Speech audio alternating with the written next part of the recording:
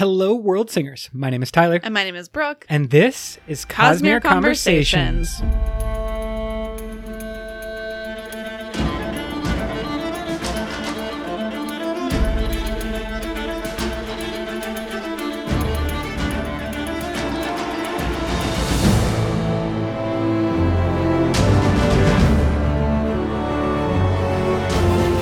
Welcome to the year of Sanderson as it begins on Cosmere Conversations. We are breaking down the first of the secret projects, Tress of the Emerald Sea. What a joy it has been we have already talked about this. We were kind of taken aback. We were surprised by how quickly the year of Sanderson came upon us. It was the holiday season and then boom, emails. I knew that it was, starting in 2023. I did not expect to be able to get the first book literally on January 1st. So that was a surprise, especially so soon after The Lost Metal. So it has just been a couple of months of full Cosmere deep diving wonderfulness. I am truly so excited to talk about this book. I've been waiting a long time because I finished well before you did. So I've had no one to talk to about this wonderful story. It's always lovely to get those motivational glances from you of just why are you doing anything else than reading? Why aren't you done reading? Yeah. We need to have a conversation about this. And we're finally here. We're ready for it. Tress of the Emerald Sea. Some of you may have seen our latest unboxing video. That was for the Hoyd box. Separately, there will be a unboxing video for the Tress and Emerald Sea hard copy. And holy moly, I cannot wait to get that book. Let's actually start there. Just the beauty of the book, gosh. the artwork. Yeah, the book is absolutely gorgeous. And I haven't even seen the hard copy yet. But even just on my Kindle, the details, the images are absolutely stunning, especially not on my actual Kindle device, but in the Kindle app where there's color. Yes. It's absolutely stunning. The photos of the hard copy book that are up on Dragonsteel are incredible. I am in awe, and I don't even have the book in my hands yet. So you can look forward to another unboxing video and probably 3 to 5 of these book club episodes where we're going to be breaking down Tress of the Emerald Sea, and we're going to be giving our first impressions, our hot takes, our cold takes, if we had any, our glimpse into this new world and a character that I already feel is a classic Cosmere character. Oh, a CCC, a classic Cosmere character in Tress. We had mentioned about the Cosmere draft. Tress would make a great wild card and or party leader. I'd take her anywhere. Oh, totally. Yeah, either one of those roles I think she would excel in. Let's give a little bit of background on this story. This is a novel-length Hoyd story, so similar to Fleet and the Wandersail or The Dog and the Dragon, but full novel length. And here's a quote directly from Brandon.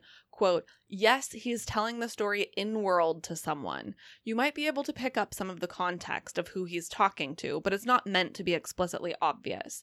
You don't need to stress about that as it's not relevant to the story. Just know that this isn't written to you.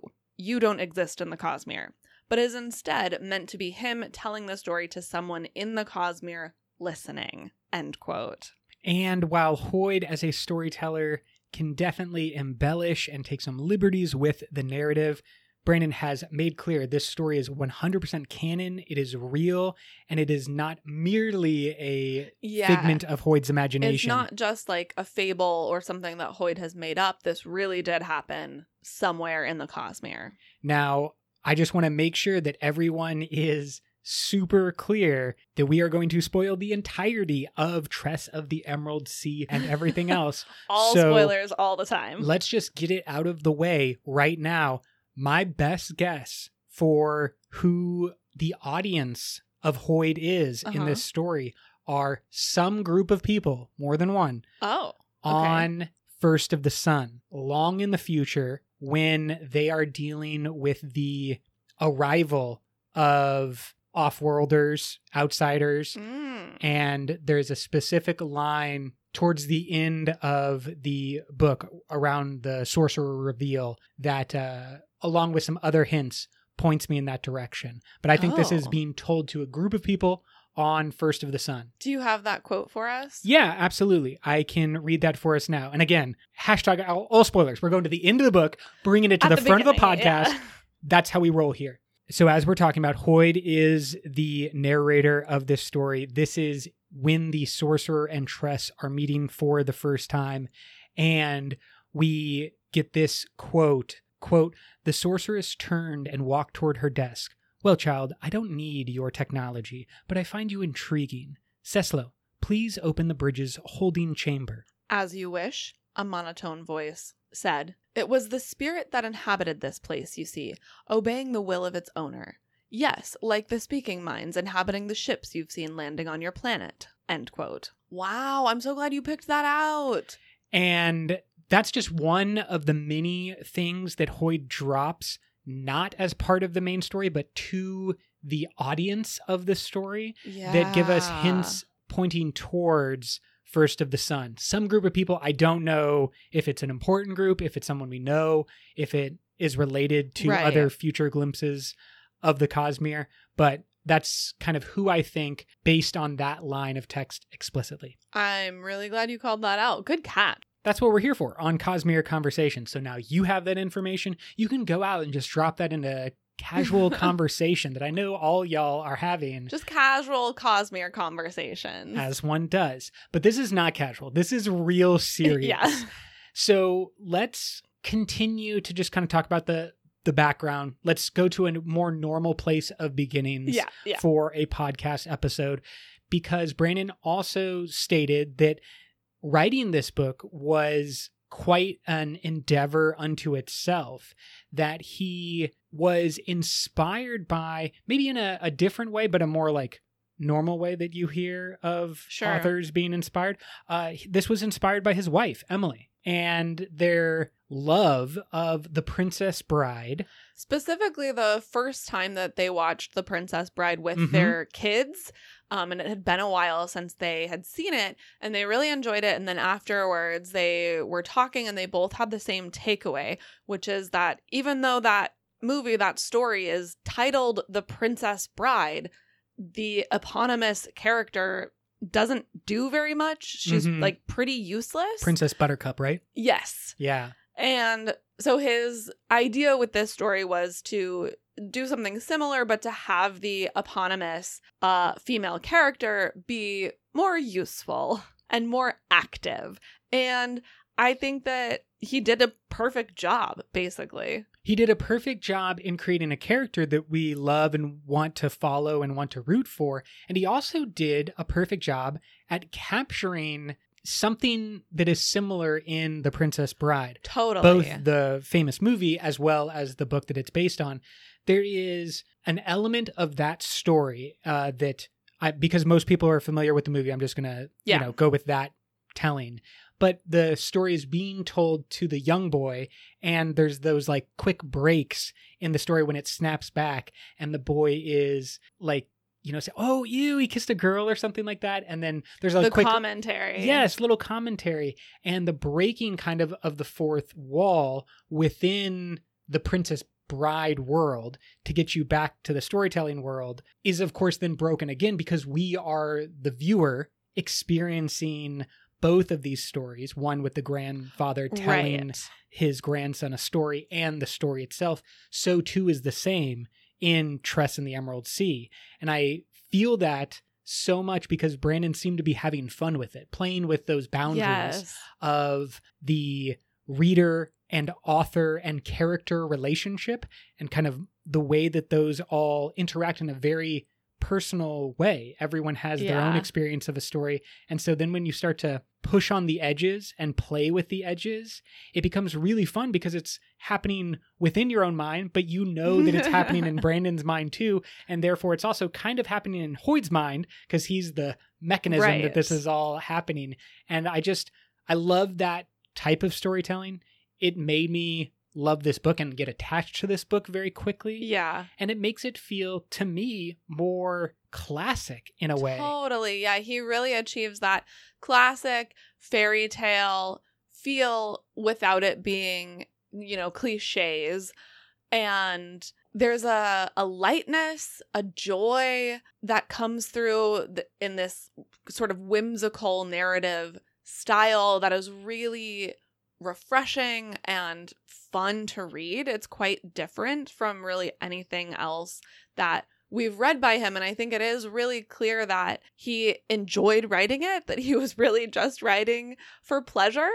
And that in turn makes it really pleasurable to read, which in my opinion is the complete opposite from The Lost Metal, which I think, and Brandon has spoken to the fact that writing the final book in a series is always the hardest because he is constrained by all of the plot points that have come before. Yeah, I think there's some other authors who have echoed that sentiment, is that it actually gets more complicated. It just gets harder and harder as you go along. Including with our last book club and Brent Weeks, the Lightbringer series. Oh, yeah. He basically said the same thing of like, I sort of wrote myself into a corner and like trying to get out of it would have been too much work basically for it to be worth it. And with this story, Brandon actually went the extra mile, removing it from his normal workflow and process. He said that he first told Emily, his wife, about this story more than 2 or 3 years ago. Yeah. And wrote it slowly over all that time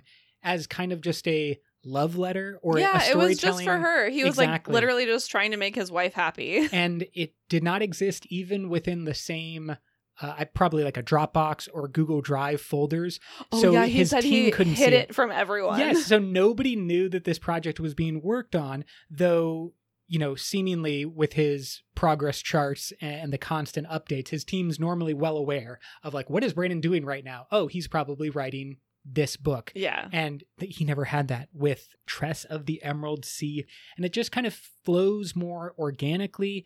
I don't want to do too much of the criticism and comparison directly to The Lost Metal, but like this is the difference that is just on display. 2 books released back to back from the same author within months of each other, and they actually serve one another very well as complements in the things that they're portraying. I don't want to dive into this too much right now because we're just in the introduction and we're still too excited.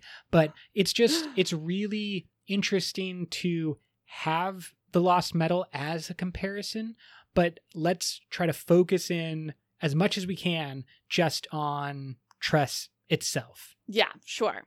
I think this is a great description of the story from Brandon. Quote, a tale of pirates, dangerous spores, and, because Hoyt is involved, occasional self-important monologues. End quote. Of course, this world is a world of spores, specifically aether spores. So it was really cool to get to see aethers now canon in the Cosmere, even though this is sort of a weird example of them. Sure. But it definitely brought me back to reading Aether of Night. And there are some interesting changes and like adaptations and similarities from that I thought were really interesting.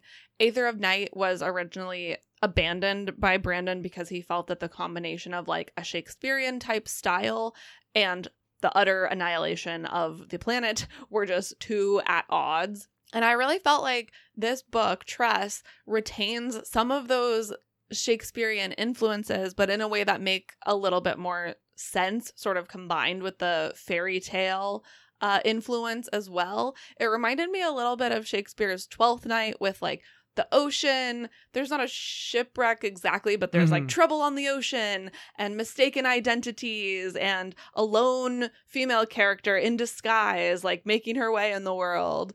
So I thought that was cool. I certainly think there's a lot of classical influences on this work. The story is not abundantly complicated. Yes. But the way that it's told, and again with that fourth wall breaking ability of Hoyd, I think that the simple storyline is aided by everything else. Everything is working in concert together. Totally. And that's what makes this book so enjoyable, is we don't need necessarily the deep exploration into the mental psyche of a wounded soldier and post-traumatic stress all the time.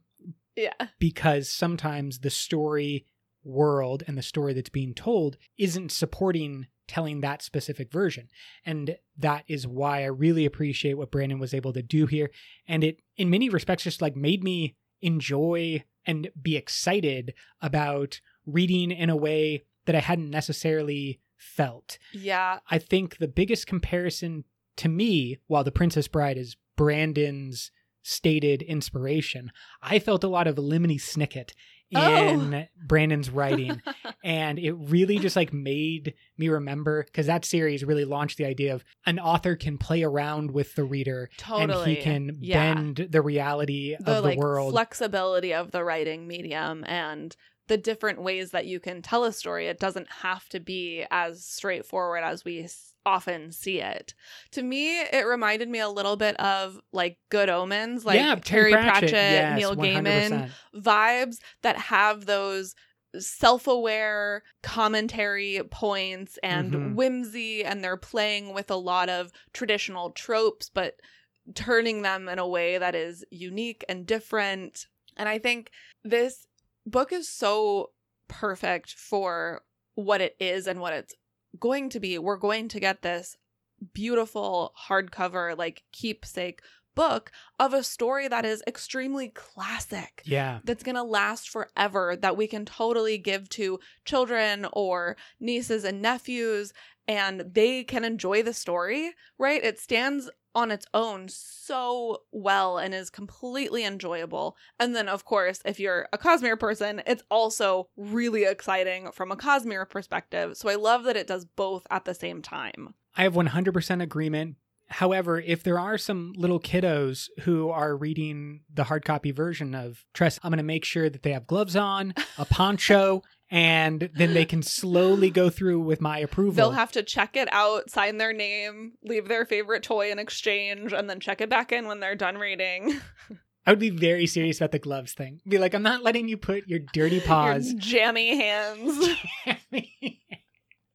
We didn't even have PB&J today. Where did the jam come from? There's like cracker crumbs in the spine. You're like, Howard Lyon's beautiful artwork is now covered in Cheez-It crumbs. You're triggering me. I didn't realize we'd have to put a trigger warning on this episode. But if the slow decay of books by grimy, jammy hands triggers you, this is not the episode for you. You are a novel purist. You like physical books to stay really nice. I am like, You're a user of books. Yeah, I want them to be dog-eared and well-loved. I switched to Kindle almost as soon as a Kindle existed because I had such a love of books, the physical medium, and a hatred of reading the actual book. Yeah. Of course, I've read all my books, but I do feel bad, opening them up and bending their backs. Oh, cracking. No, that's the first thing I do is crack it. I know you go chiropractor, just snapping that spine. The books are there to serve me, not the other way around. I totally understand that. Tress collects cups. You and I collect books, and we just have a slightly different way of treating them. But no, I will note that our hard copies do not get treated like that. There's no dog ears going on of the collector's editions. And I just treat all books like collector's editions. You do. The only other thing that I want to note here at the top, because it kind of didn't fit anywhere else, we know that off-worlders to Tress's world call the planet Lumar. And Hoyd says that's a pretty good translation of the name of the planet. And then I'll also note that the language that Tress speaks is Clissian. So we don't really know how those two things are connected. I don't know if Clissian is a language spoken all over the planet or maybe only in her particular country or province, etc. But there are those two details just for our knowledge to toss away in the old memory bank. Well, we've been talking about our first impressions of Tress. Are there any other ideas or kind of things that you wanted to talk about right now that we're just really important or real standouts of the novel? I think one interesting thing for me was being able to feel the time period during which this book was being written in the writing of the book, namely the COVID pandemic, like the early days of the pandemic. There were just some themes and some images that ran throughout the book that really were a clue to the things that Brandon was thinking about, the world that he was living in at the time of writing this. I'm thinking of the point where Tress leaves the ship and she pulls her shirt up over her face or over her mouth to protect herself from the spores. Just the idea, right, of being in a world where there are little particles in the air that can destroy you at any moment, that you're sometimes afraid in a of breathing violent in. fashion. Yep. And then a lot of themes around sort of people who are foreign to you, people who are different from you, trying to have empathy for those different people. Also around memory and moving forward and how we process memory, how we think about progress and like habits and things like that. To me, one of the big standouts of Tress and the Emerald Sea is how the connections to the greater Cosmere were done so seamlessly and so meaningfully without detracting from the story or entering into what I'll call like the Lost Metal zone.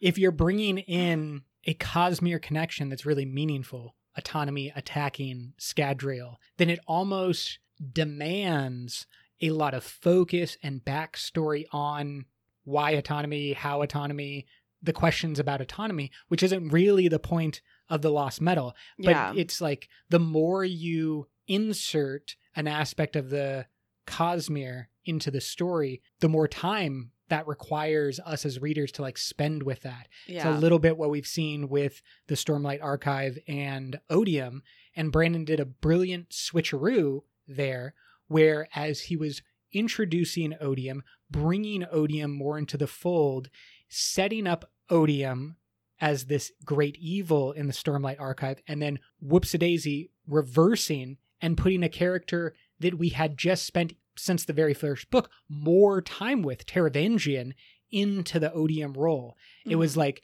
Odium's bad, Odium's bad, Odium's bad. Who is Odium? What is Odium? It's this character that you've already met, and you already know, and you already are maybe aware of how dangerous they can be in Taravangian, and then that becomes the new Odium. It's like backfilling a bunch of this work that you now don't have to do in book 5. You know, that can all be cleanly explained and summarized of just like, it's Teravodium. It's the worst of both of them, or however he wants to go about it. Yeah. I mean, we can talk a lot about the differences there. Just the fact that the Stormlight Archive has been planned for a really long time, and the entire Mistborn Era 2 was not planned, happened by accident, and so Autonomy wasn't introduced until very late, etc., etc. It was wild to read these two books back to back and see the differences in them. To me, one of them is like what not to do, and one of them is like, this is the perfect thing. It was because I think Tress of the Emerald Sea has just as many super important, super interesting, informative Cosmere connection moments that are done just astronomically better than the Last Metal. Right. I mean, in both, the villain, or the true villain of the story, is a superpowered individual from another planet. An Elantrian in Tress's case, in the form of the sorceress, and Autonomy for Wax and Wayne. I think that there is so much great information, so much great Cosmere information in Tress, that it's an essential Cosmere story and will really help us understand Aethers going forward. But it's also just a part of the story. You don't feel like you're just sitting down to read, 2 pages of Brandon explaining the way the Cosmere works to you. Yeah, that's actually what I think is the most important, is that the way Cosmere connections are made in Tress is through asides, brief 1-sentence or 2-sentence lines that point in another direction, but don't get us bogged down in having to go and explore that direction. Let me give 2 brief examples of what I'm talking about. In regards to the device that Fort uses to communicate, the narrator, who is Hoyd, says, quote, "That wizard from the stars wasn't me, by the way. I've always wondered who traded that device to Fort. That's Nalthian tech with awakened predictive connection circuits." End quote. And, quote, "Tales of people like Lin Ji who tried to sail around the world with no AVR." End quote. 2 lines from different parts of the story, each providing one or more Cosmere connections, pointing us in a direction, letting us know, like, oh, that device that Ford is using is not of this world. It's got a whole bunch of other stuff going on. Right. That tells us a whole bunch about what's going on Nalthis, what's possible now, like opens a whole can of worms about Cosmere things, but it's done in a way that is not distracting from the main story. That's the most important thing, is that because they're quick asides, it doesn't distract. It only enhances, it only makes me interested as a reader, but then I'm right back into the story with Tress, right back into this world, and focused on this story, which, because of its kind of classic nature and simple nature, is really easy to do as a reader. So just all the thumbs up, all possible stars, fantastic love of Tress and the Emerald Sea. Was there anything in particular that was like your favorite thing about this book? To me, the most interesting thing that Tress was able to pull off was the reveal of a rather ho-hum Elantrian as the sorcerer and villain of the story. I was expecting, I guess, more of a dive into this world and some, like, I don't know, spore creator type of thing. Totally. I was like 100% in the story, in the world, in this fantasy fairy tale universe, not thinking about potential Elantrian at all. And so the reveal Elantrian was like with the so spaceship. fun. That was my biggest thing, was like, holy crap, this is our first on-page Cosmere spaceship. It's right there. There's a bunch of detail about the spaceship itself and like the existence or what it is, and potentially how the magic is working via the spaceship. I feel like the spaceship is an integral part of maybe like tricking the aeonic power, the Aeon door, of where it is, in the same way that the box around the Seon allows a microphone. The ship, I think, allows to trick the magic to thinking that they can use it. Yeah. So I, for example, I don't know if the sorceress can leave her ship and remain an Elantrian or remain fully an Elantrian. I think that part of the concept of curses that is on display is people come to them and then leave with a curse. Not that she's going around the world like conquering places and cursing everyone who is her victim. It's just, if you happen to stumble into her Cave of Wonders, her magic ship, then she's the fully powered Elantrian who can mess with your head. Totally. Did you have any rough cuts for this story? I honestly don't think so. I honestly don't think that there was something that stood out as just like, oh, this is bad. Or there wasn't, a chapter, a concept that I wasn't vibing with as I was reading the story. We are often like overly critical because we're looking with such a fine eye. I wouldn't say we're overly critical because we're such huge fans. But usually there's like at least something that we can kind of be like, this wasn't the best. What's that for you? Is there something like that for you? Literally nothing. Nothing at all. No, I love literally everything about this book. It's perfect and I love it. And that's how good it is. It just like doesn't have, there's no reason to find any fault with it. It's just like a great Cosmere story, a great character exploration, a great fantasy tale.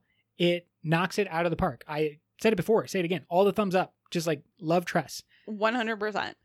Shall we dive into the story proper? Absolutely. We have been just jumping from place to place. Let's focus in. Tell me about Tress, the main character of our story. Tress is wonderful. She is, I would say, what we know by now as a pretty typical Sanderson heroine.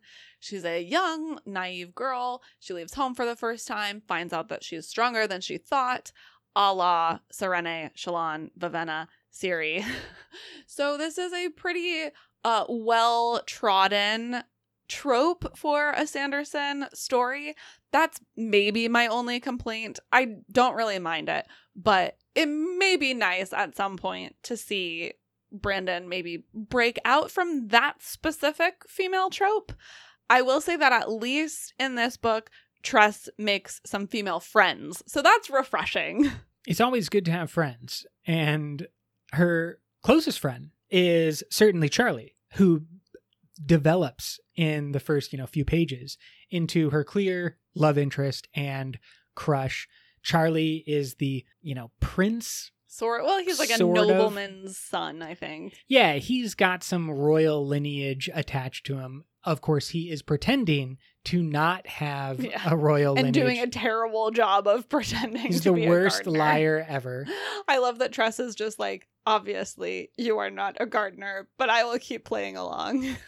One of the great aspects of Charlie's character is that he is motivated by love kind of in all of those interactions, in every interaction that we see, because the reason he's pretending to be a gardener is because princes cannot hang out with a person of Tress's station, a window washer like herself, and therefore pretending to be the gardener is a way to hang out with Tress. Yeah. And on a journey of leaving the island, he is traded away, given away. The sorceress gets him, launching Tress's story of rescue. And I feel like I wasn't ready for this kind of world-opening maneuver. I suppose I was kind of expecting to stay a lot more local for more time. We were just going to stay on Diggins Point. Like Diggins Point. Or do you remember that movie Moonrise Kingdom? It was kind of a Wes Anderson tale of a kid growing up, but it was happening on an island, and everything and everyone existed on this island, and it was kind of a microcosm story being told that was hinting at bigger themes of like love and betrayal and loss and what you do when you're isolated and the friends you make along the way, all that type of stuff. I thought we were going to get more of a story of like that we were going to go to a very, very isolated world with Tress and kind of really dive into the characters there. And you would kind of realize her small, tiny life was actually very meaningful. And instead it just became a whole look at multiple versions of these spore seas, and we're traveling across their world, we're learning so much, we're being exposed to so much, and it was just like a whirlwind that I wasn't ready for. But I think that starting with that simple relationship between Charlie and Tress is what makes everything else okay, because you're just like on the journey with her and you want her and Charlie to reunite, but you also know that like a bunch of other stuff is happening too. Tress is growing and changing and she's meeting new people. It's just all a wonderful way of setting up the story. Did you expect Huck to be Charlie? The rat reveal, as we shall call it. I believe that there was a couple of hints that pointed in that direction. Never had a single moment of just, that rat is definitely Charlie. What about you? Did that come as a surprise? Yeah, it did not occur to me literally at all. I saw some people online saying like, oh, I called that, pretty early on in the story. I knew it was so obvious. When I read, I like completely suspend disbelief. I'm like fully in the world. I'm so gullible. Like you can tell me anything and I'm just like, yes, pretty story. Yeah, there's an element of that. I also saw some of those comments. I think one, and I might be getting the word incorrect, but they said, oh, I knew it because Huck was described as loquacious. And in the second chapter, Charlie was also described as loquacious. Oh, gosh. And therefore, they had to be the same person. And it might not have been the word loquacious, but it was something like that. It was a word that stood out and would stand out if you had that type of eye. It is a strange eye to develop, but I certainly know that people like that type of figuring out the story that way. Like a tinkerer, like pulling apart all the gears and like figuring out, oh, this here means that it's likely to reappear down the road there. And if it does, that means that there's a connection between these two.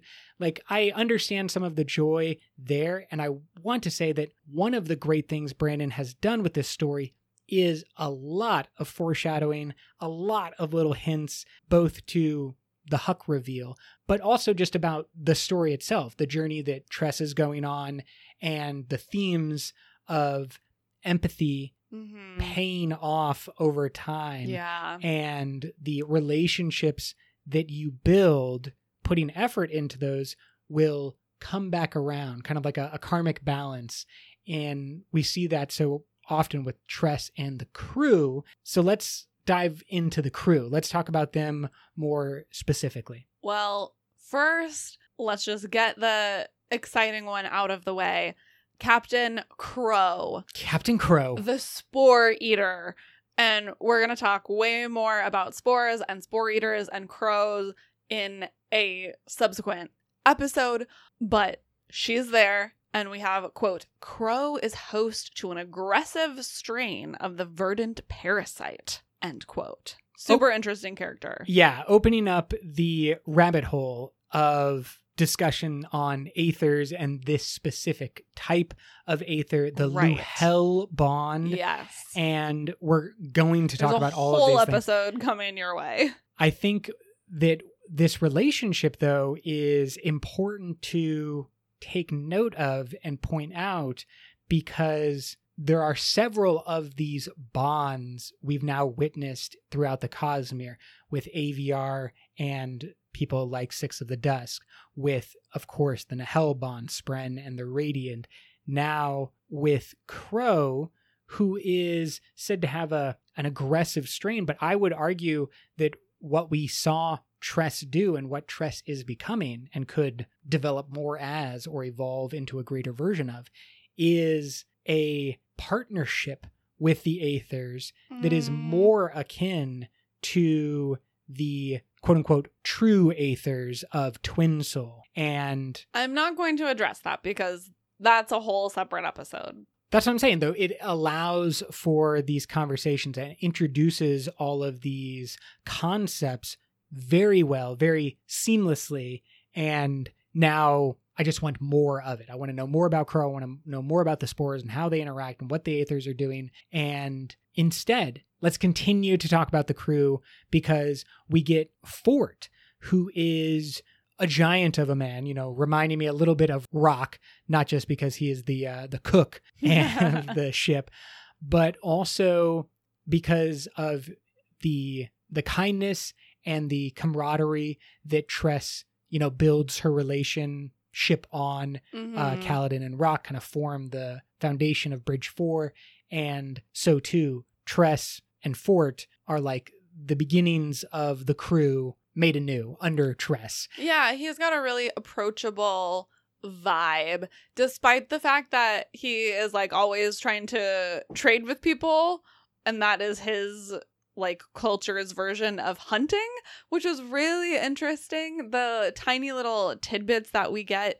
of the culture that he comes from and like how it's changed over time, how that presents in Fort himself, is really interesting. That's another place where it's like, man, we could have so many spin-off stories on this world exploring all of these different cultures and places. And our narrator has this to say, quote, Fort was 100% human, plus at least 20% of something else I haven't been able to determine, end quote. Which is very interesting. That right there is pointing maybe to, at least to me, a lot of possible shenanigans, we'll say, going on Lumar for his entire people. Like this hunter-trader group of people, I would say, may be like the Horn Eaters, slightly more open to some bonds or some shenanigans. Well, because we know the Horn Eaters are descended from like Parshendi human hybrids.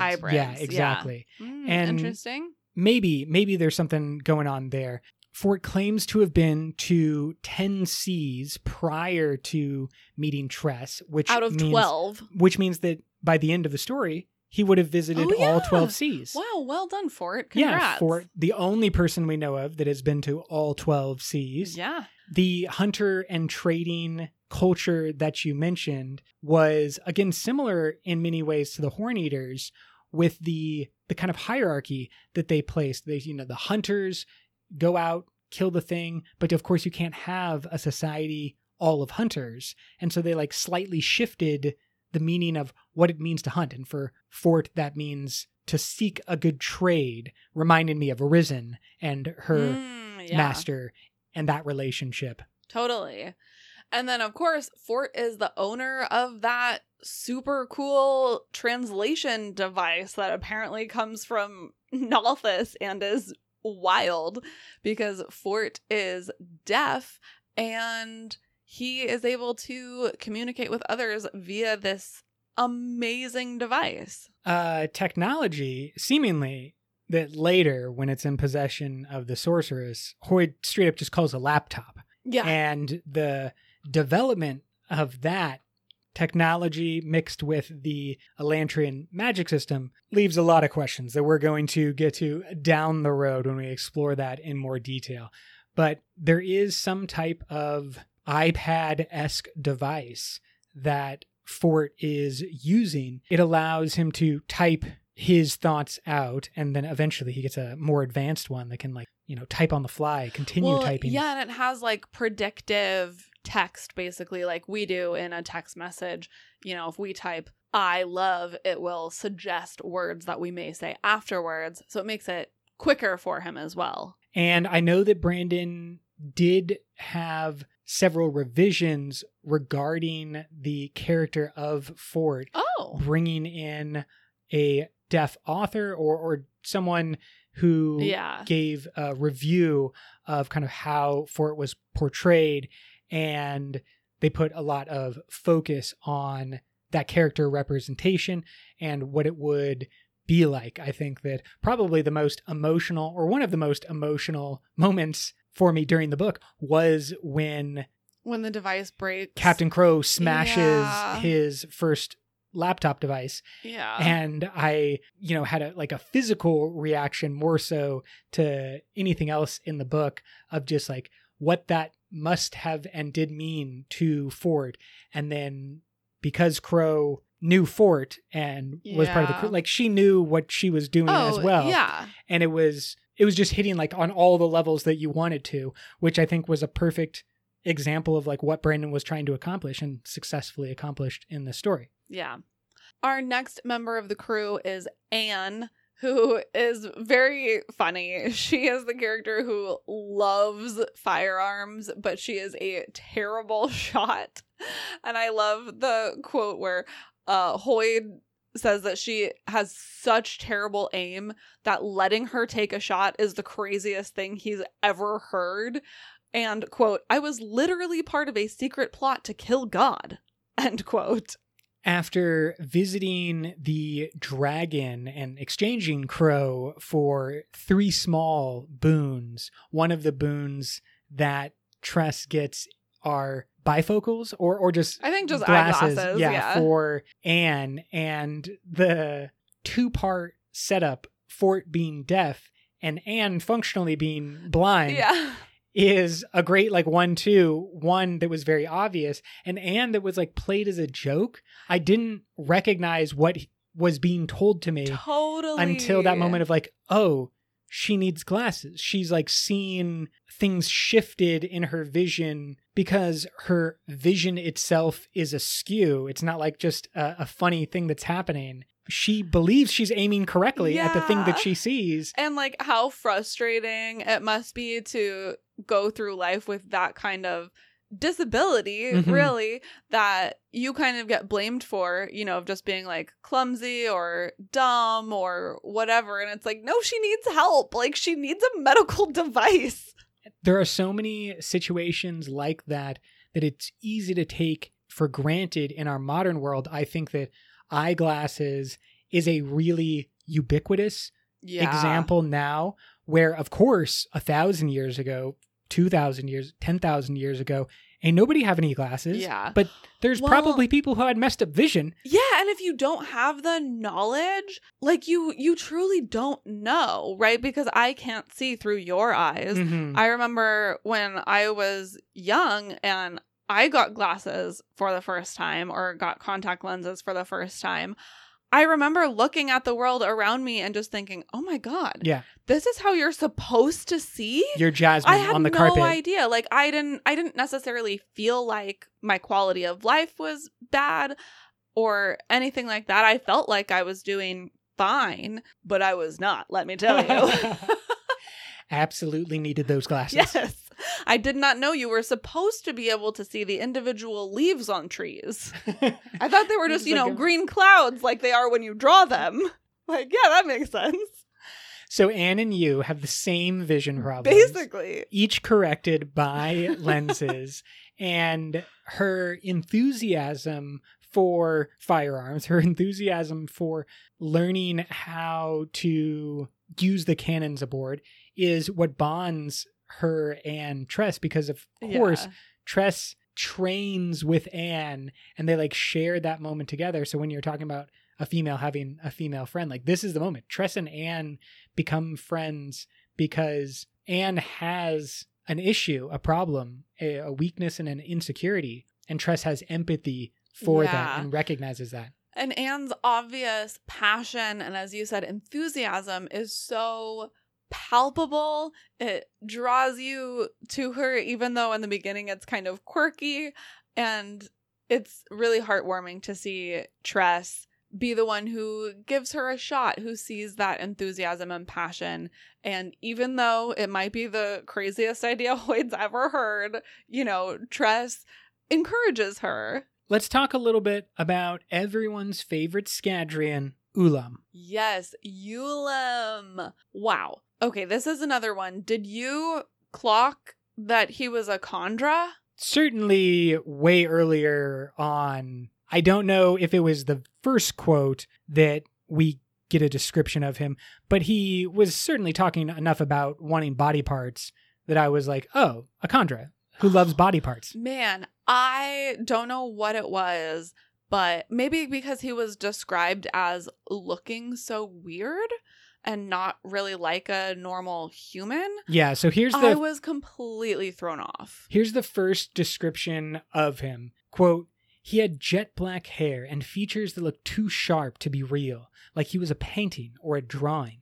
His skin was an ashen gray, his eyes blood red. If the underworld had legal counsel, it would have been this man, end quote.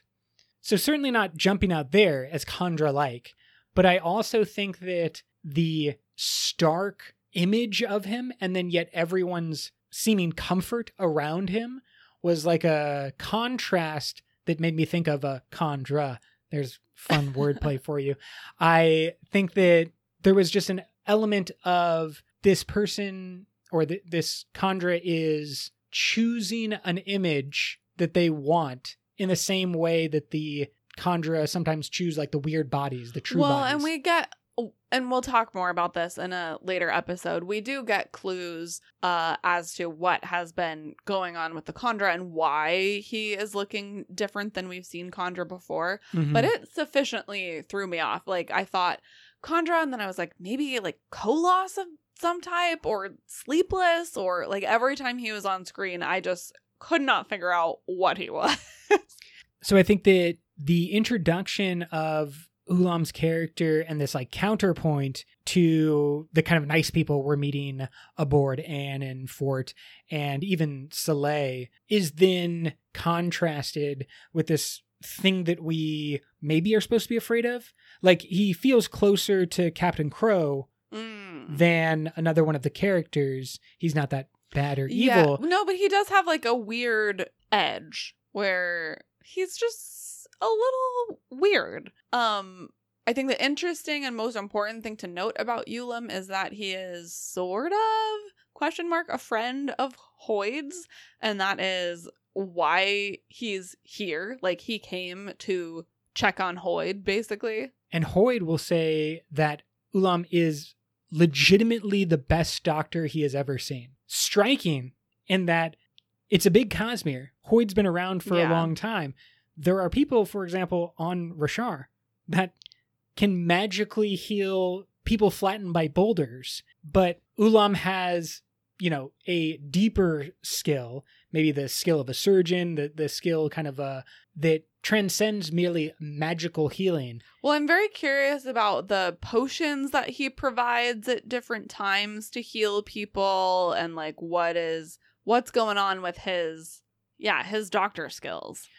And then last named member of our crew, Soleil, the helmswoman, is on a journey looking for her father, and Tress also gets to bond with her, and they sort of encourage each other and have a really nice relationship. And she does find her father in the end, which is nice. Yeah, I think that it's Soleil who is the one who will say, in a single day, you completely changed my mindset or the way that I viewed the world and what was possible by, giving me the thing that I had always wanted and had kind of convinced myself I was never going to get, which is the knowledge of where her father was. There's a lot with Soleil specifically that I loved as the helmswoman. There were even a couple of mentions in the text about how our knowledge of a helmswoman, or what happens on our planet, which is not Earth, but is the audience's planet, who I think is the people of the First of the Sun, who are shipbuilders. Yeah. I mean, there's a lot of sailing. They kind of got like they the archipelago. Live on an archipelago. Yeah, so a lot of sailing. And that kind of contrast of, you may be familiar with how things work here, but Soleil's position was really unique. And I loved seeing that in moments of trial or stress from a ship perspective, when there's high spore seas or a storm, even the captain is taking orders from Soleil and is, grabbing ropes and tying things off as Soleil orders. And it's just a cool position that she serves for the ship and for the crew. And then, of course, is one of the main reasons that Tress becomes captain of the ship for the final moments of the story. And then the rest of the crew, the Dougs. Oh, the Dougs. The Dougs is probably, to me, another one of these examples of, wow, Brandon, you did something amazing here, like truly amazing. Because I think that we might have to officially nickname everyone who's a Cosmere fan as a Doug. Oh, goodness. You go to a convention. We have to change our intro. Yeah. Hello, Dougs. Maybe that'll be a patron-specific joke. Just, hello, Dougs. Because they're on the crew. Of course. Yeah. Y'all are the Cosmere Conversations crew. Of Dougs. Now, what Brandon was able to do with the Dougs was introduce this idea of, there were a bunch of other people on the ship too, but I've forgotten their name. We'll just call them collectively the Dougs. Only to then return at the end of the story, when we follow this character of Tress giving empathy to the main people around that we just went over. And then, of course, expanding that to, I said I didn't remember the name of the Dougs, but I actually knew all of them because all of them are important and unique, and all of them have their own life stories. Yeah. And each of them has their own name that Tress knows and was having conversations with those individuals, the Dougs, that we didn't see, but still paid off at the end of the story, or like post Captain Crow moment. And you get introduced to the individual Dougs as Tress's role becomes more center stage. When they're under Crow, they're just all Dougs. But when Tress becomes the captain, that's when everyone starts opening up, and we as the readers start to learn about the Dougs as well. And then, of course, last but certainly not least, Hoyd is a full character in our story for once, looking very different than we have seen him previously. Yeah, afflicted, certainly. Yes. Yes. Does not have his wit as we are used to seeing him. He is cursed by the sorceress, and what we find out is a bet between the two of them, kind of like two powerful entities facing off, and Lumar and the Emerald Sea just happens to be the setting of these two, Cosmere-aware individuals facing off. Hoyd is interested in taking all of the power from the sorceress. I don't know if he straight up wants to murder her. And Hoyd certainly seems to have an inkling or an urge to want the Seon that controls the ship, or just to become a fully powered Elantrian and, get the Seon as a bonus, as a little side result. But we get this, quote, "To her, the woman looked deific. It was the glowing skin. Really helps you land a good first impression. I've been envious of that look for centuries now, and have been aiming to adopt it. In fact, that is what this has all been about. But I get ahead of myself." End quote. Yeah, so I take from that he wants to be an Elantrian. Yeah, he wants to be an Elantrian. I don't know if it's a direct theft that Rena possesses, if it's theft of Rena's power, or if it's he wants access to the internet that gets him into the Elantrian archives type of thing. Well, I think we've seen him, going around the Cosmere collecting different types of investiture, and up until this point he has not had Elantrian powers. And so what he wants is he wants Rena to do some Aeon Door, draw her lines in the air, and turn him into an Elantrian. I don't think that takes anything away from her. She just has the power to do it. And then because she has all bargaining power, she's like, okay, but you have to be cursed first. And this is the only way that I'll turn you into an Elantrian. But we're going to do an entire episode on Hoyd. Yeah, definitely lots to talk about, and the bet specifically and the ramifications, because we do, or at least I think this is far in the future from Stormlight Archive, where we are kind of currently located in the timeline of the Cosmere. So I don't know if it's going to have a direct impact. For example, I don't think Hoyd's going to show up in Stormlight 5 and be an Elantrian. Right. And so this might just be a little bit of fun speculation for the far future. What about some favorite quotes from the story to kind of wrap us up with this intro episode to the book club? Tell me about moments that stood out from you from Tress of the Emerald Sea. I have so many. I highlighted so much of this book. There was so much wonderful prose. I think that in particular, because of the style of the book, because it's told from Hoyd's perspective, we get a little bit more of that authorial commentary, which was really beautiful and just had some really lovely moments. So I have a lot of favorite quotes. I'll start with this one. Quote, "Worries are the only thing you can make heavier simply by thinking about them." End quote. As a chronic worrier, that is true. Fun facts. Yeah. That are not fun. There's also some really fun moments like this. Quote, "We hunt for bravery, cleverness, heroism, and we find no shortage of such virtues. Legends are silly with them. But the person who is willing to reconsider their assumptions, the hero who can sit down and reevaluate their life, well, now that is a gemstone that truly glitters, friend. I would trade 12 Lingies for one person who is willing to sit down for a single blasted minute and think about what they're doing. Do you know how many wars could have been prevented if just one person in charge had stopped to think, maybe we should double check. Perhaps blinking twice isn't an insult in their culture. I'm drowning in bravery, cleverness, and heroism. Instead, kindly give me a little common sense." End quote. Yeah, I think the last bit of that, kindly give me a little common sense, should be tattooed on many people's. And the poetry of much of the writing here is kind of on point. And I'm so glad that Hoyd, as the narrator, allows for that kind of fun poetry. Totally. How about you? Favorite quotes? I agree. There were a lot. And I think that even from the get-go, the opening lines of the book are impactful, imagining what type of story this is going to be and what type of girl. It pulls you in right away. But there's also another one from early on that I think is a little bit of a foreshadow report. We have this, quote, "That said, you must understand this is a tale about people who are both what they seem and not what they seem, simultaneously, a story of contradictions. In other words, it is a story about human beings." End quote. I love that one. That's a really good line, but also very clearly, everyone in the story is a human being. Including the rat. Except on first glance, the rat is the weird one out who's not a human being. But of course, they told us up front, this is a story about human beings.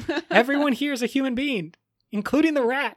I don't know if that was intended to be foreshadowing. Yes, but it's I like all it. foreshadowing. I think that everything is foreshadowing. No, but it does, point to that concept of being what you seem and not what you seem. Being the scared, naive girl from the small backwater island, and also being the king's mask and sprouter and the brave and capable individual that all the stories are made up of. Like, this is Linji and the great sailor around the world, but it's also Tress. And that's what's so cool about it. There's another great quote about that sort of theme, quote, "Human beings are like shorelines of continents. The closer you look, the more detail you see, basically into infinity," end quote. And when you want to toss a little bit of shade at someone, you could recite to them something along the lines of this, quote, "The other girls were obviously right, as they all knew how to be unique. They were so good at it, in fact, that they did it together," end quote.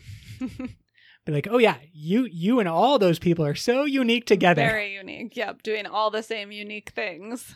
As you alluded to earlier, there are some great quotes about empathy, which is a really big theme in this book. Mm-hmm. Quote, "It might seem that the person who can feel for others is doomed in life. Isn't one person's pain enough? Why must a person like Tress feel for two or more? Yet I've found that the people who are the happiest are the ones who learn best how to feel," end quote. And then later there's this, quote, "Empathy is an emotional loss leader. It pays for itself eventually," end quote. To me, probably the book summarized in a single line is right there. Empathy is the emotional loss leader. Tress starts from the place of empathy, and she is rewarded with that paying for itself at the end of the book. I think that is really what Brandon was focusing in on with this tale and with this character. Yeah, I love that. I love that call. Overall, we have had a bunch of fun with Tress, and there is a lot more to explore. I feel like every other sentence we were just like, we're going to have an episode about that. We're going to have an episode about that. I've been so excited. I've taken basically all of our episode notes already. So we hope that you will join us in the book club, maybe reading or rereading Tress of the Emerald Sea. Do reach out to us. Let us know all of your thoughts about Tress. And until next time, life before death, strength before weakness, journey before destination.